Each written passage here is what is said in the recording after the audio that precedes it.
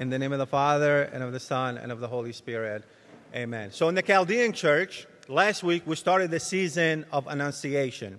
Right? So last week we had the angel of the Lord announce that St. John the Baptist will be born.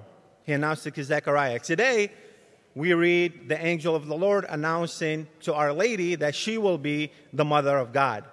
Next week is the announcement of the birth of John the Baptist. The following week, an angel is going to show up to St. Joseph and tell him to not divorce Our Lady. And then we have Christmas, the annunciation of the angels to the shepherds. Today in the town of David, a Savior has been born to you. He is the Messiah, the Lord. So the angels are going to prepare the way of the Lord, and they go on to say, glory to God in the highest, peace on earth, and good hope to all forever. This greeting, by the way, is how we start every Mass. We say that 3 times. Glory to God in the highest for what He's about to do, for the gift that He's about to bestow us with of sending His only begotten Son. In the Latin Church, they think about this a little bit different. They call this season Advent. Advent comes from the word adventus, the Latin word adventus, which means coming. So in the Latin Church, they are preparing for the coming of Christ. St. Bernard of Clairvaux, in one of his homilies, speaks of the 3 comings of Christ. Right? So the first coming of Christ happened 2,000 years in Bethlehem. This is what we celebrate on Christmas. Jesus becoming man, right? God becoming man. But you see, Jesus was not created 2,000 years ago. Jesus was there from the very beginning. He is begotten, not made, of the same substance with the Father. He is the Word. And St. John the Baptist says, the Word became flesh and dwelt among us. God became man. The greatest act of humility ever, right? Ever seen. What humility that an all-powerful God, all-knowing God came into the world as a defenseless baby surrounded by animals. He did not come to assert dominance as many expected Him to. That's what the Israelites were expecting. They were expecting a warrior, right? A military leader that's going to save them from the Romans who were oppressing them. But He came as a humble infant. We anticipate this first coming by thanking God for what He did, for coming down and saving us from our sins, and by celebrating Christmas. The second coming is when Jesus returns at the end of time, right? The second coming of Christ is when He returns for the faithful. It's when He separates the righteous from the unrighteous. The second coming is when the world will end. When Jesus comes back, when we receive our resurrected body and we get a new Jerusalem, a new heaven. This is our faith. This is what we believe. And when we prepare, and the way we prepare for this second coming is by keeping the faith, by living our lives the way Jesus lived His life, so that one day, when we are judged, we can hear Jesus say, well done, my good and faithful servant, instead of, depart from me, I never knew you. That's the hope we have in Christ. And that's why we live the way Jesus taught us to live. But we need to be vigilant, because we don't know when that day will come.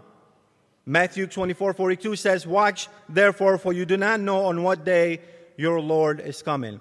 St. Paul also urges us to stay vigilant, to stay awake, not woke, right? So in Romans 13:11 it says, it is full time now for you to wake from sleep. Staying awake and remaining vigilant means we need to think about our death. That moment of death when we are ready to meet God. In Latin, they call it memento mori.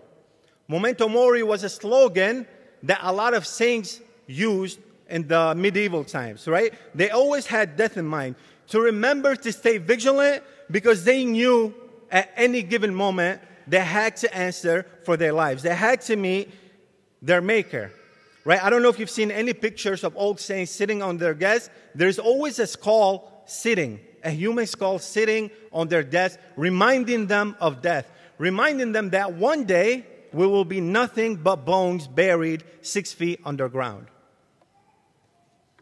Okay, Abuna. Christmas homily, we're supposed to be happy. What are we doing here? That's where the third coming of Christ comes in. See, it's not third in order or in importance. It's actually second in order because it comes after the first, but before the third. It's first, it's important in importance because what we do with the third coming determines our salvation. The third coming of Christ is when Jesus comes into our hearts, when we allow the Lord to be part of our lives. In that homily that I mentioned earlier, St. Bernard said, "We know that there are three comings of the Lord. The third lies between the other two. It is invisible, while the other two are visible. In the first, he was seen on earth, dwelling among men. He himself testifies that they saw him and hated him. In the final coming, all flesh will see the salvation of our God, and they will look on him whom they pierced. The intermediate coming is a hidden one. It is only the elect to see the Lord within their own selves, and they are saved. In his first coming, our Lord came in our flesh and in our weakness. In the middle coming, he comes in spirit and power. In the final coming, he will be seen in glory and majesty." How do we anticipate this third coming of Christ? How do we anticipate him coming into our heart? There are certain things we do, right? When we think of Christmas, there are certain traditions that we do, and they're all beautiful, right? But sometimes we get so caught up in these little traditions that we actually forget the true meaning of Christmas, of why we celebrate this beautiful gift when God took on flesh and became human. We're worried about what we're going to wear, what we're going to eat, who we're going to visit, what presents to buy. Better yet, what presents am I going to get? What kind of decorations am I going to put out? Do you know that a lot of people say Christmas is the most stressful time of the year for them? Where it should be the most joyful time? What are we stressing about? I think we need to rethink what these traditions actually mean. So one of the traditions that we have as Catholics is we put a manger in our house, right? We have one here. Jesus is not here, but on Christmas Day, baby Jesus is coming. But what I love about this is that we have a crown. We have a crown symbolizing that the King is coming. Our King is coming, my brothers and sisters. Are you ready? Are you ready to receive him into your heart? See, instead of worrying about what we're going to wear this Christmas, let us remember the words of St. Paul. In Ephesians says, he writes about putting on the armor of God. That's what we should be clothed with. He says, "Therefore, put on the armor of God so that when the day of evil comes, you may be able to stand your ground. And after you have done everything, to stand. Stand firm then, with the belt of truth buckled around your waist, with the breastplate of righteousness in place, with your feet fitted with the readiness that comes from the gospel of peace. In addition to all of this, take up the shield of faith, with which you can extinguish all the flaming arrows of the evil one. Take the helmet of salvation and the sword of the Spirit, which is the word of God." That is your shield of salvation, to read what God wants to say to you, to read his word, to read the Bible. The King of the universe is coming, my brothers and sisters. Are you ready? See, we try to lose weight for the holiday season, right? To fit our Christmas clothes.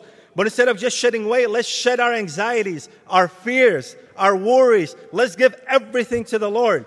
How about we fast in preparation for Advent? Here's something you don't hear every day. What did you give up for Advent? What did you give up for Christmas? You know, in the Chaldean church, in our tradition, there was a 21-day fast before Christmas.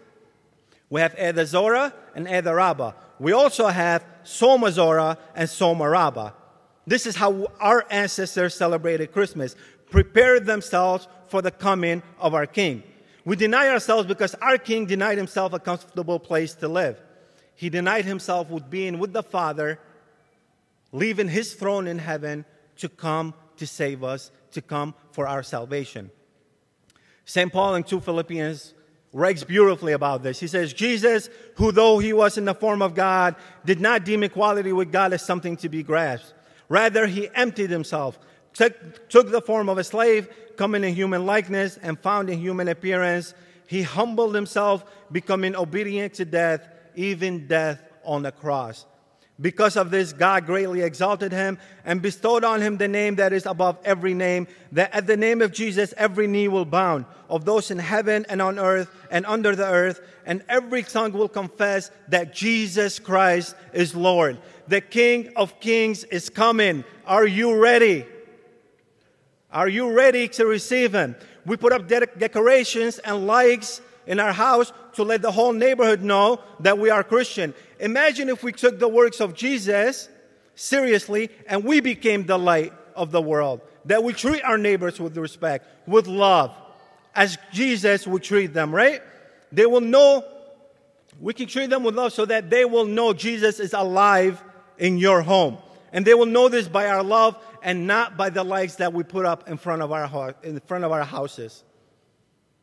The King is coming. Are you ready? See, Christmas is known as the season of giving. It's a time to celebrate Jesus' birthday, yet ironically, we're the ones that get all the gifts. Parents, how about we get a cake that says happy birthday to Jesus on them? And after we eat, we gather the family together and we sing Jesus happy birthday. So that way, not only for our kids, but for us to realize why we are gathered on that day, to celebrate the birthday of our King.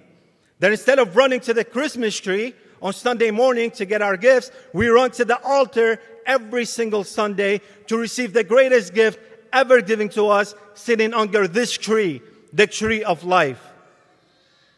The King is coming. Are you prepared? Let us be prepared, my brothers and sisters. Let us prepare to welcome Jesus into our hearts, into our homes, into our lives. Let us be ready to live for him and no longer for this world. Be ready to reclaim the culture, to reclaim Christmas for King Jesus. Amen?